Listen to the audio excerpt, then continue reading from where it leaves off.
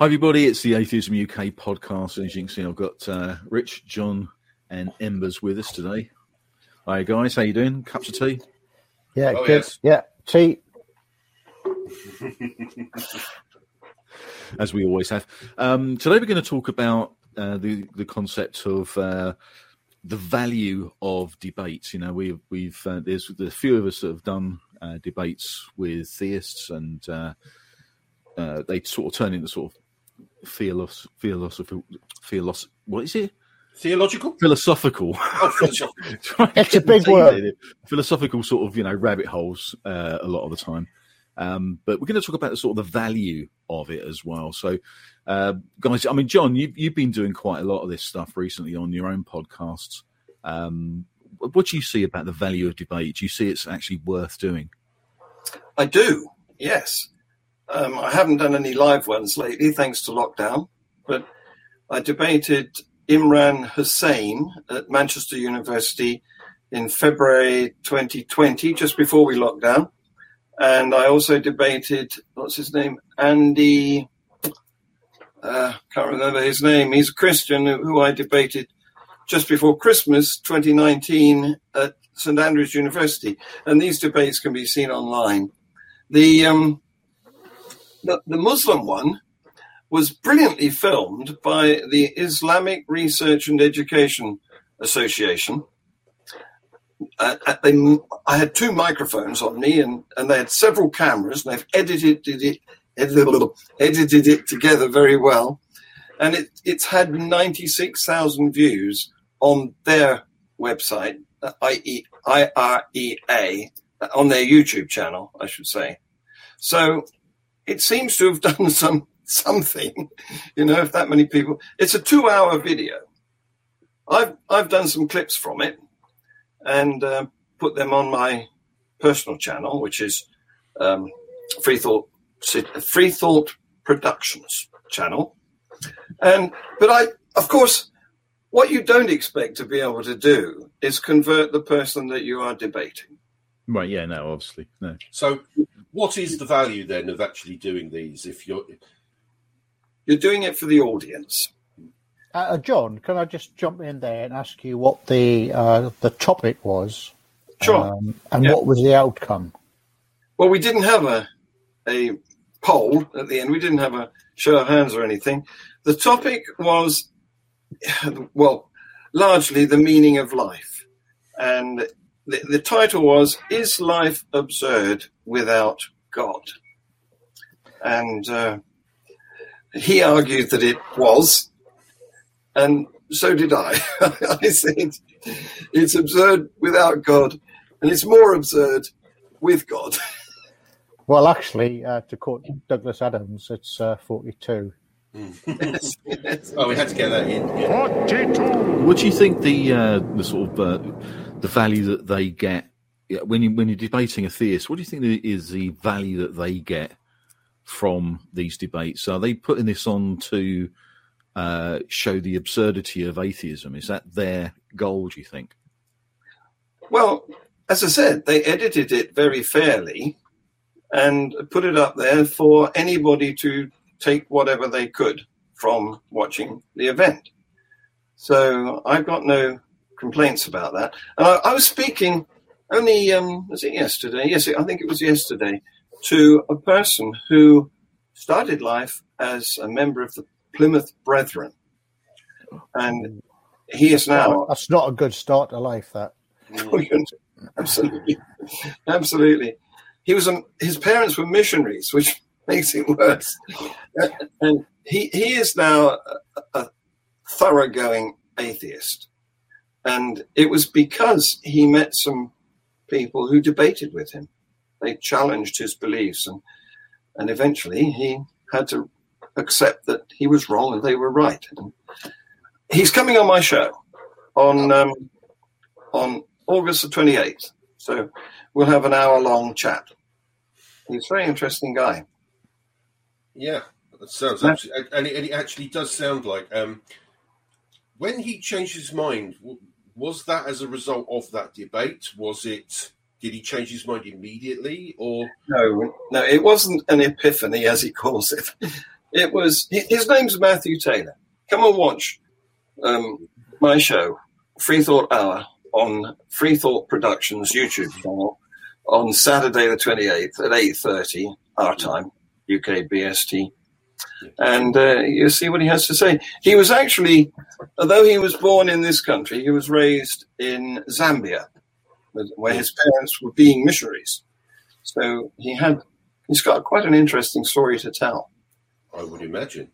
I mean, my point is that do people go to these debates to actually listen to what the other side is saying, or do they just go to debates to support the people that they agree with? So that's what I've sort of experienced. Okay, well, some and some would be my answer to that, because most of the audience in the lecture theatre at Manchester University were obviously Muslim. But, for example, Guy Otten was there. He's now one of our council members. And so were several other atheists, and we had they rushed down and not quite embraced me, but gathered around me at the end of the event. Rushed down. It's a tiered lecture theatre. So they rushed down onto the dais and made contact.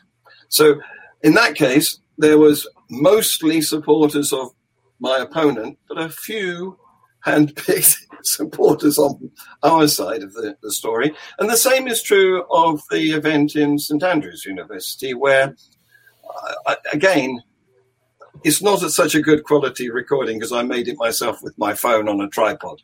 But you'll hear some of the audience supporting me. See, that's the thing. I mean, are you going there to try and change minds? And I would say you're probably going there to maybe plant seeds rather than change minds immediately. I mean, it's very, very, very rare that you will debate a believer or be in an audience that's made up of believers and instantly and have that epiphany moment. Yes. And one of the things that I've read from the literature is deconversion processes do take time. And a lot of the time, when you're going to one of these events, I mean, I'm gonna be upfront. I don't like debates. I don't like doing them. I don't like watching them. I don't like them. It's personal opinion, but I still see the value of them in certain circumstances. I don't like going to debates because, firstly, I've heard all of the religious arguments before. I've heard them all before. We know that they're all ridiculous, and we could probably all debunk them quite easily in a chat like this.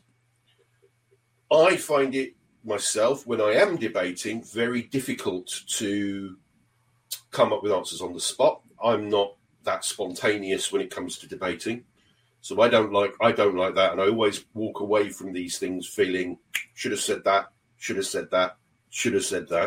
Yes. Although I think we all do that anyway, even if we technically win the debate. And I'm also very impatient, and I know that I'm impatient, but there are people out there who are good debaters, who are better debaters than I am. And I think that their job in planting seeds is very valuable. I mean, to give you some idea of that, I mean, I remember the last convention I went to. And fun enough, we were having a similar presentation on the value of debating religious people. And the speaker, I can't remember who it was, but the speaker said, how many of you in this room used to be religious? Now, this convention was in the United States, and as is often the case with these things, a majority of people in the room put their hand up. Okay. Then they asked, how many of you deconverted in part because of an argument that they heard during a debate. And most people's hands stayed up. So a debate or an argument that was heard at a debate did in part influence their deconversion. And then he asked, how many of you deconverted on the spot? And everybody put their hands down. Yeah, absolutely. And so I think, as you say, I think debates are incredibly valuable. You're very rarely actually addressing the person that you are debating, really. You're appealing to the audience. And I remember, again, one of my American friends who actually said, I would rather be in a hall full of believers and have a debate in a hall where there is literally I'm the only non-believer there, because I can reach more people. Some people treat, as we mentioned earlier, some people treat debates like a spectator sport. You go along, you cheer your person, you cheer your side, and then you come away, and very few minds are changed. Again, I don't enjoy those. I don't enjoy those at all. I don't find them entertaining. I don't find them useful, me personally. But if we can reach members of the audience, then fantastic. Well, that's why I always try to get it videoed, for that reason. I want to get it more widely distributed. But you're right. I liked your, I wish I'd said that little anecdote, because the French actually have an expression for that. They call it humeur de l'escalier, because in Paris, everybody lives in a block of flats, and they pass going up and down the stairs. And it's only when they've gone up a couple of flights that they remember, or they think, I should have said that, in their passing exchange. Yes. But you don't get people to swing. These people that attend, as you say, it's not everybody's cup of tea, is it? Cup of tea. Yeah. Because some people would rather be, I don't know, watching football, watching comedy on TV. There's lots of other things to do. So the people who turn up for a debate are the hardcore. These are the people who are either extremely religious or extremely non-religious. And there's no apathetic people in between that you could convert, really. They're doing something else. Probably. I think that's on. Sorry, Andy, it's on the sort of the formatted official debate circuit. I think that's very, very true. My own experience of this, really, and I've told you this, is that I used to do a debating club, and they talk about lots of different things. And most of the time, I'd sit in the audience and I'd ask questions and that sort of thing. But because I was sort of known as an atheist and I spoke out about it quite a few times, I was the one that was sort of dragged up to stage to talk to a theist. And I learned quite a lot from that. And one of the things that I learned more than anything else is that you're never going to change someone's mind, as you said. You're not there to do that. What I found very helpful for me was to ask questions. And then when they've answered the question, to then re-question the answer. Because a lot of things that I found with theists in that sort of environment is that they will say something which has a presupposition, something which because they believe in God, and I'm no doubt that they do believe in God and they do believe in exactly what they're talking about. But it's when you start pulling some of the threads that their argument starts to unravel. And so I found that a really good way of doing it is to try and just pull at the threads a little bit and ask some of those questions. The street epistemology type of approach to it, because I've often found that when you're in a debate with someone who is religious, they know some specific sections of the Bible that I really just don't know. I mean, I've probably read them at some stage in my life, but I'm not encyclopedic. I don't remember absolutely everything. I don't remember chapter and verse, so to speak. But I do know from all the things I've read, and I've read the Bible a few times, and I've studied certain parts of it for certain things that I'm doing. If I'm writing an article or something, I'll go back to the back to the book and just sort of, read it through again, try and read it in context, try and understand it and things like that. So I've read some specific parts of the Bible. But when they come up with something which is a specific chapter and verse, I like to I often take a Bible with me. I've got a little handheld Bible that I take around. And during the discussion, I actually get it out and I start reading from it and discussing that exact passage and where it comes from and all that sort of stuff. Because what they tend to do is to cherry pick certain things to prove a point. And it's actually quite good to say, well, how does that fit in context, and look at it a little bit.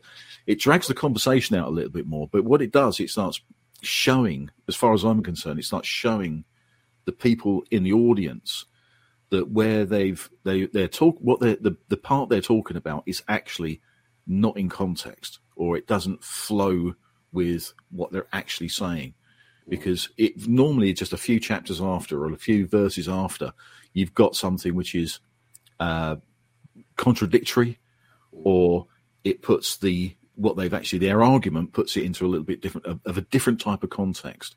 You get used to it after a while. And actually being honest with the context is important.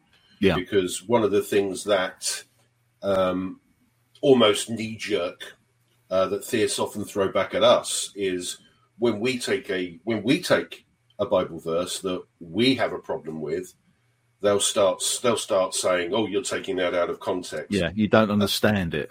Yeah, you don't. Well, the whole thing's taken out of context because, come on, the way the Bible's constructed, sort of like Genesis 38:9, Exodus, blah blah. It's all numbered, so you get little tiny sentences and quotes. So you get something like "honor your mother and your father," and Christians will take that as being something good, and then read the next sentence. It's got another number. And it'll be, if your children disrespect you, stone them to death. So it's just ridiculous to. Mark, you're taking that out of context again. Isn't it interesting though? Sometimes when you can pull something like that up, that they will say you don't understand what the passage means. It has to be interpreted, and it's very difficult to argue with someone who is when they state something, and you retort to that. You look at that and you sort of say, well, what does that actually mean? How does that work? The thing that's thrown back a lot of the time is that you don't understand. I mean, this is the thing that I think is it's a lie that you don't understand something. As I say, I've read the Bible quite a few times, and I do understand where the passages are going. I understand what the narrative is. Most of the time, I mean, if I don't know a passage, then that's when I get my Bible out and go through it a little bit more while they're talking. I'll ask them specific questions about the paragraph they're talking about, because I don't think that most people who go into the debate circle in that way, not on the sort of the big stages. I'm not talking about the big debates, the ones that get onto YouTube and are well known, or with the apologies that we've already done to death. Yeah, I'm just talking about the ones that that you can go to smaller places and you can discuss with, philosophy with people. Most of the time, it's philosophy, but I don't think they don't really understand their own Bible in the way it's actually laid out, actually written. What the background of it is. We've spoken before about the sort of the political background of the Bible and things like that, and they don't have any clue of that. So when we're talking about something within the Bible that is like the walls of Jericho, things like that. One of the things I spoke to Jason about, we actually did a podcast and was talking about the walls of Jericho. Within that story, that patriarchal story, the Jericho had been destroyed for 300 years or 100 years or something. I can't remember exactly how long, but for many, many, many, many years. So that story about the walls of Jericho could not have existed. But when you start talking about this could not have existed, they'll fall back on things like, well, it's a story to reiterate something, or it's a story to push a point. It's like, but if these things aren't real, if these things didn't actually happen, then what can you trust? What is truth? What do you mean by truth? And this is why I tend to go down is what do you actually mean by truth? Because if this isn't true in this story, historically, it couldn't have happened. Like many, many things in the Bible, they couldn't have happened. Where does the story lay? Where does the whole point, Andy, that we know that the Bible isn't. It's just a man-made, fantasy. It is. So it's from my point of view, there's little point in debating it, because how many times have Atheist UK been invited by various religious factions, Christians, Muslims, to what good is the Catholic Church a force for good or bad? Is religion a force for good or bad? These keep coming up time and time again, and I will not debate people on that, because it's just absolutely pointless. It's there for entertainment, and I just don't see it. And I will not. Hang on, I will never ever debate creationists. Absolutely no way. And coming back to, as I say, the earlier point, is religion a force for good? Well, does that really matter if it's not true? Well, there is an answer to that, and it's no. Yeah, it doesn't matter. Is the Catholic Church a force for good? The answer is no. No. That's it. Debate is over. Although saying that is one debate. I don't know if you remember that one from a few years ago, with Christopher Hitchens and Stephen Fry. That was very good. That was, and Anne Widdecombe and that Catholic bishop from Africa who I don't even remember who he was. I mean, and people's minds were actually changed in that debate, because it was how they had a poll before and they had a poll afterwards.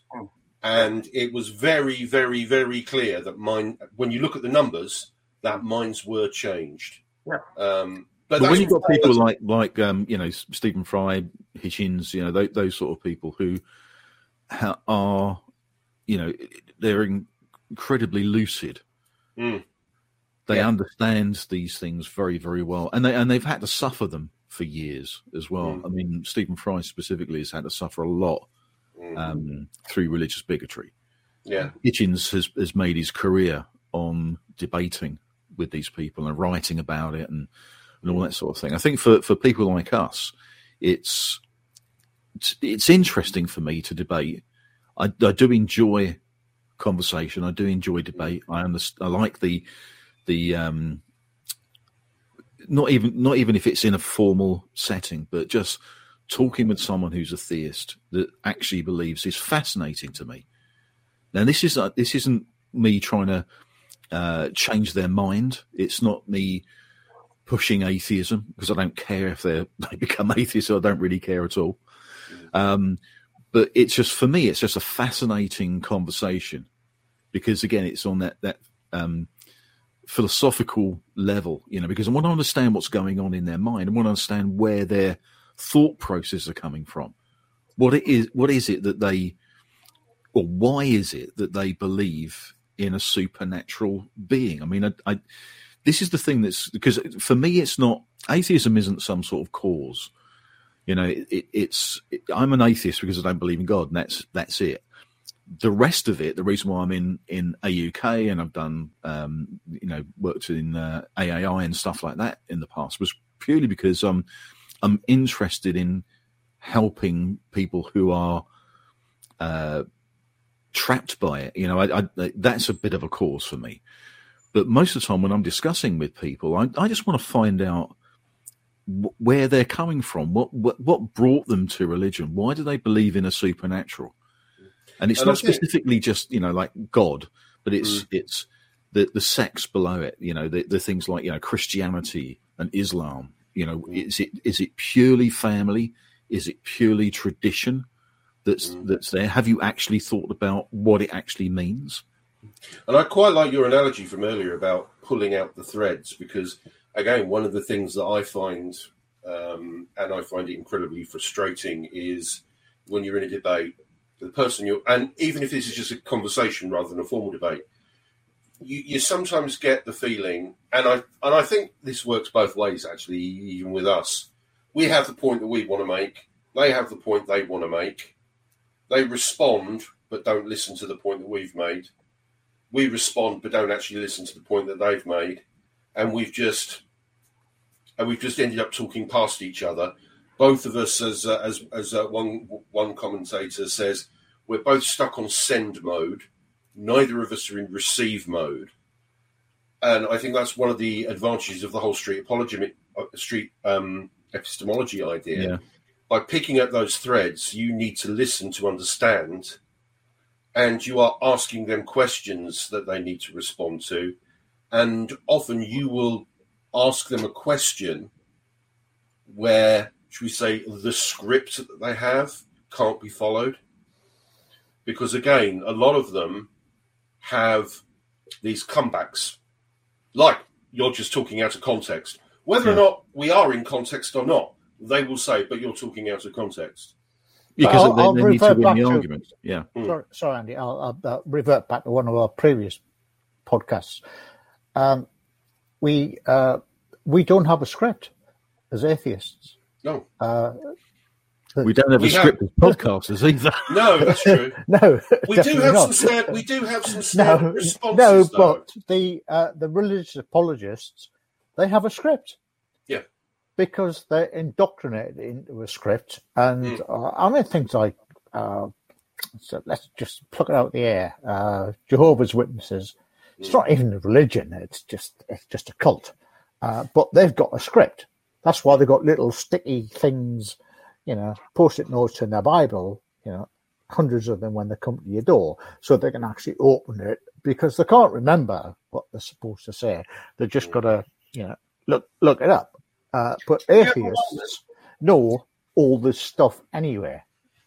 And one of the problems then that we encounter is because we're responding to the same old scripts, whilst we don't have a script, we do start having stock responses. Yeah. And I don't know if you saw one of the comments on our Facebook page the other day, talking about I think it was one of our video when we were talking about the whole thing about look at the trees, and we talk about the irreducible complexity of the eye.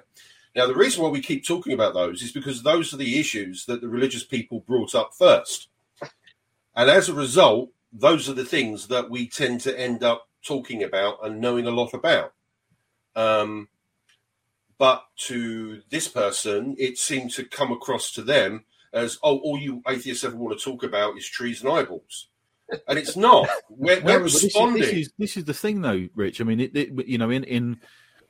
if you were in a formal debate, which I say I've not done formal debates, but when I've been doing debates, and there happens to be a theist who is pushing the concept that there is a God, and I'm sort of dragged up because I'm the stock atheist that's sitting in the corner and said, Andy, up here, you're on. In those sort of situations, it is really interesting because they don't have a lot of people in these debating meetings don't really have a script. They don't really, but they do have a lot of stock processes. So, for instance, they will talk about the teleological argument or the argument from design. They'll talk about that because they can't believe that it can be created. This whole world can be created from nothing, and that to me is a really good starting point, because you can quite easily talk about it doesn't come from nothing. Again, the stock answers, it doesn't come from nothing. That evolution is a fact, and what you'll find is with a lot of these people who aren't taught these arguments, they're not taught the arguments, but they've heard them and they sort of regurgitate them. They don't really think about it.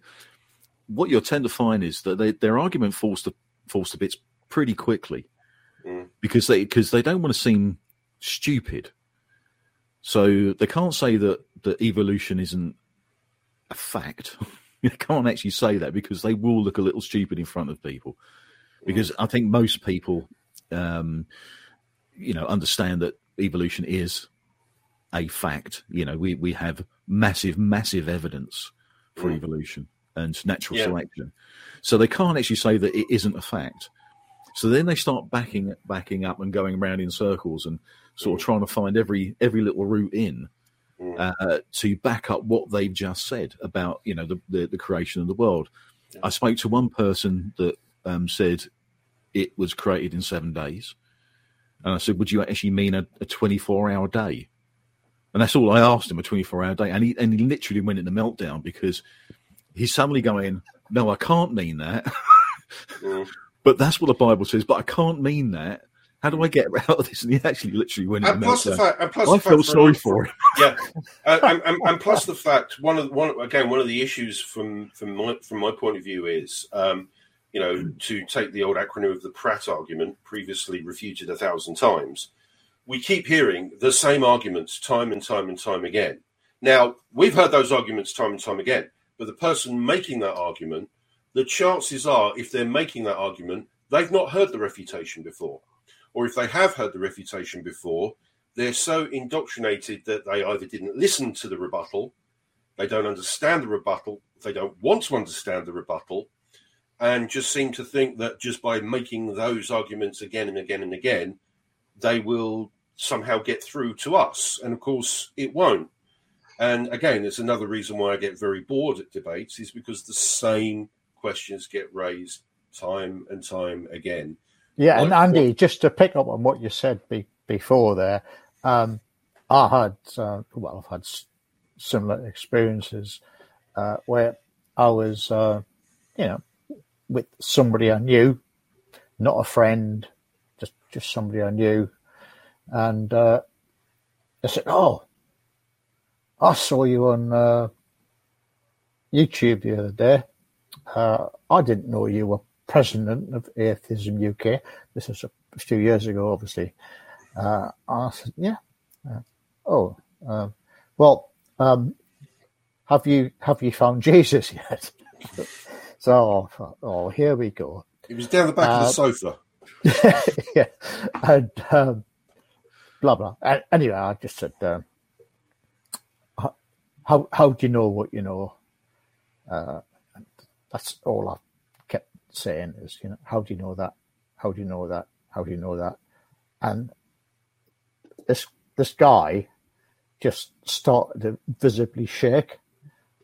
I could see it. He was uncomfortable, and I was being very friendly, and he was starting to shake just because I was saying, "How do you know that?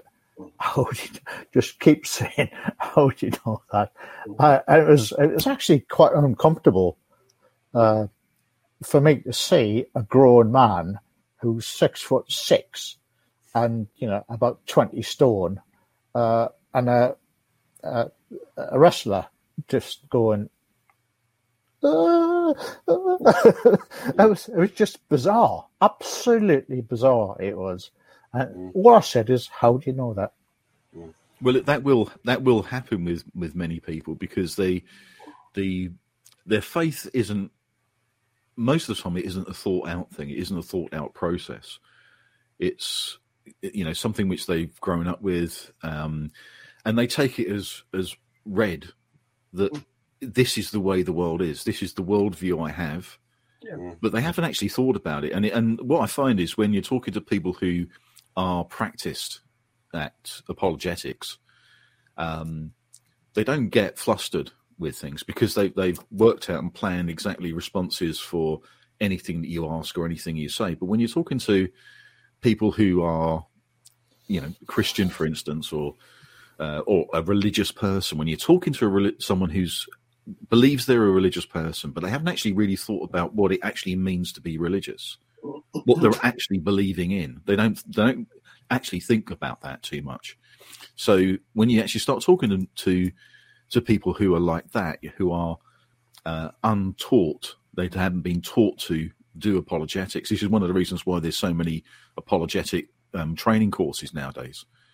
There's loads in, you can have an apologetics training program now, and you can go. Yeah, well, Andy, But most of these people don't actually understand why they believe. They just believe. They just have faith. They've never actually sat down and thought about what does it actually mean to believe in this specific thing. Yeah. Sorry, Andy. I was getting excited there. Can we drag this back to our original question? Again? You're not saying we've gone off tangent again. It's always me. I know, I'm so boring about that, dragging it back. Sounds like me when I'm chairing meetings. To that. But, debating stuff. I mean, what is the point? Should we be doing it? I don't want to spend my time doing that. I think, given that the world has changed, certainly with pandemic and stuff, and certainly in the UK, that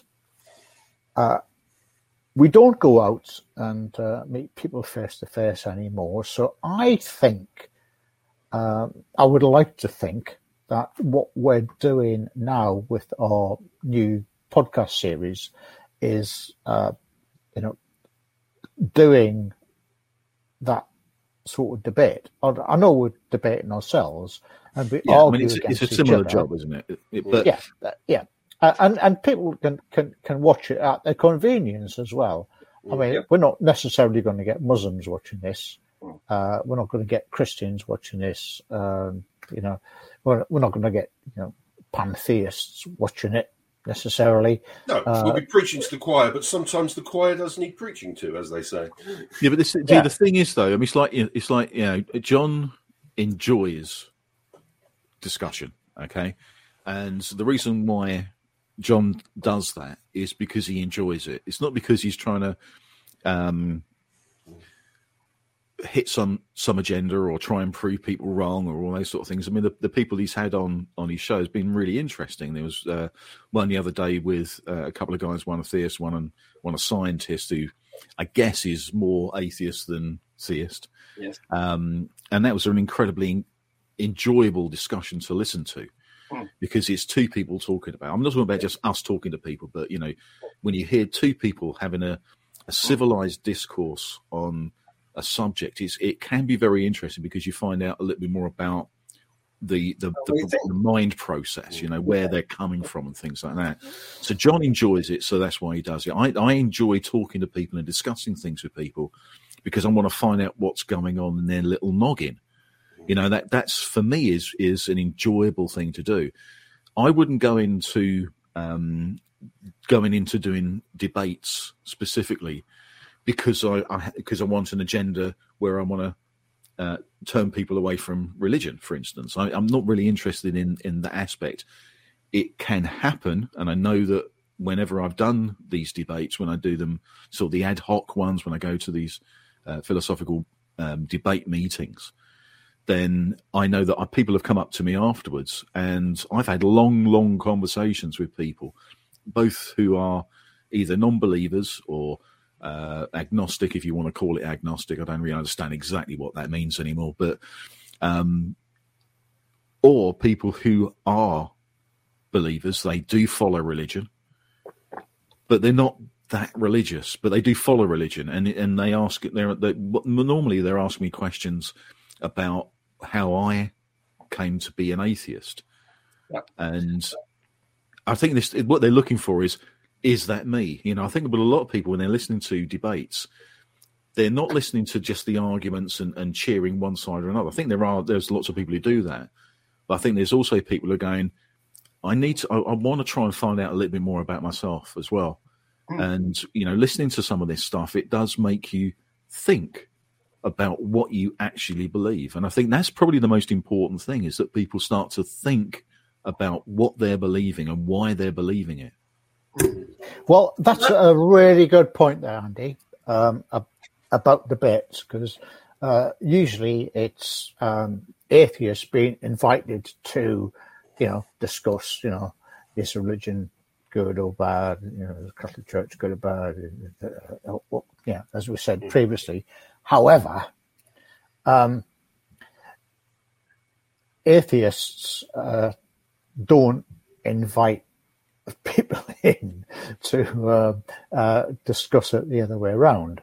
I do.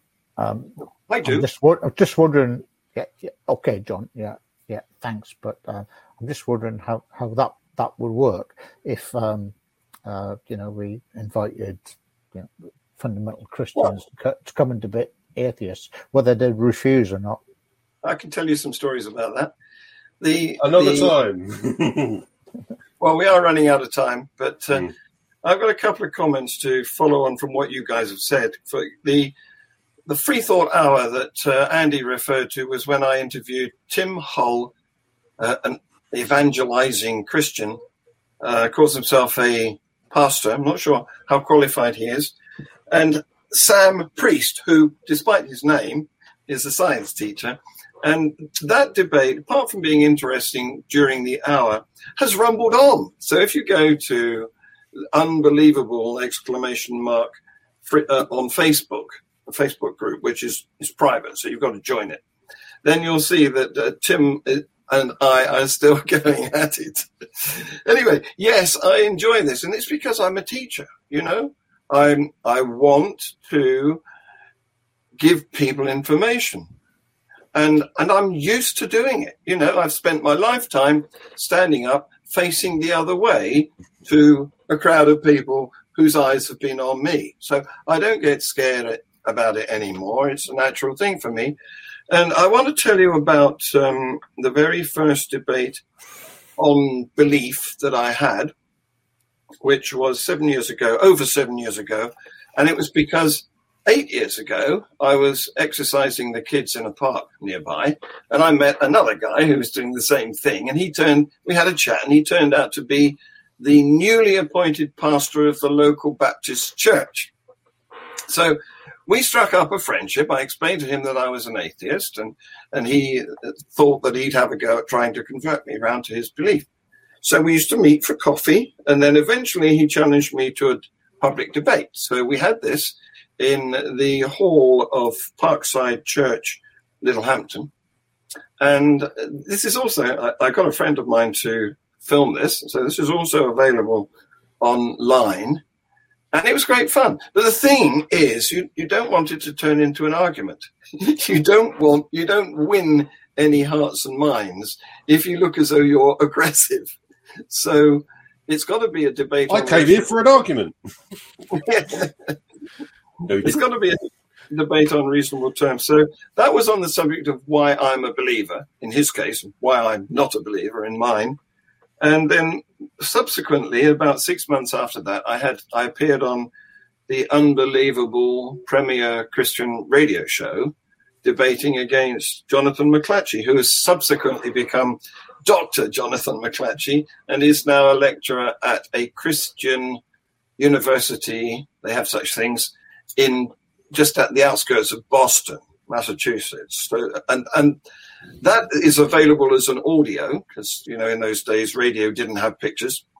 And also, I remember the name of the guy I debated for the Christian Union at St. Andrews University before Christmas 2019. And it's Andy Bannister, Dr. Andy Bannister, and the subject of that was, did Jesus rise from the dead? And my line was, he had to exist before he could rise from the dead. Let's debate that. Listen, guys, I think we've sort of hit our time now, but I think this has been a good little discussion because, so for me personally, I think debating things is valid and it's good to a certain extent. For me, I like to have conversational debates personally. I've never really done an official one. Because I think that would be it would be too adversarial, and I don't know whether I'd enjoy it. I may give it a go at one point. I know John likes to have those debates as well. John likes to have those debates. Rich, you've had debates, don't really like them too much. Not really. And you just don't bugger off, basically. Well, I mean, for me, it's more a case of when I make a point, that's valid, and a point that I can demonstrate is true, and you get blanked.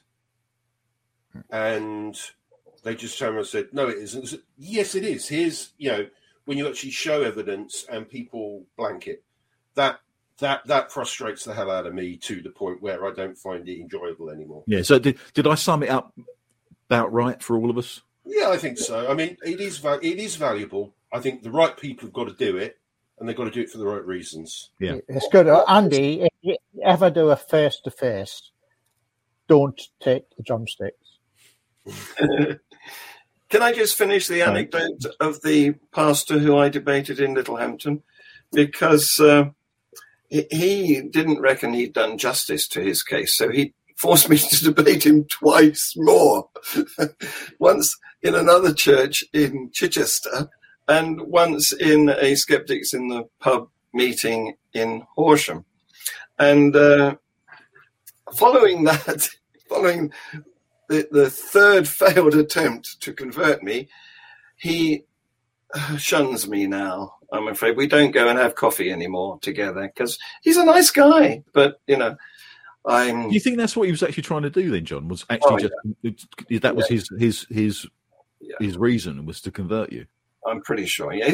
The evangelicals, the Baptists, they're missionaries, aren't they? So they do want to convert. All right, cool. Well, we've got to wrap it up. Thanks, guys, for joining again today. It's been brilliant. Don't forget to subscribe. If you like these conversations, don't forget to subscribe. And if you've got any questions, please put them in there. Put them in the comments, and we get round to them. We do answer anything that comes in. So, and we do promise to be nice and polite. I'm looking for some validation here. Here we go. Oh yeah, absolutely. And bring your tea. And bring your tea next time. Cheerio, everybody. Guys, fantastic. See you later, guys. Bye-bye. Thanks. See you soon. Well, thanks for joining us today, and don't forget to click that like button. Also, make a comment, and of course, subscribe to the channel. We'll see you next time.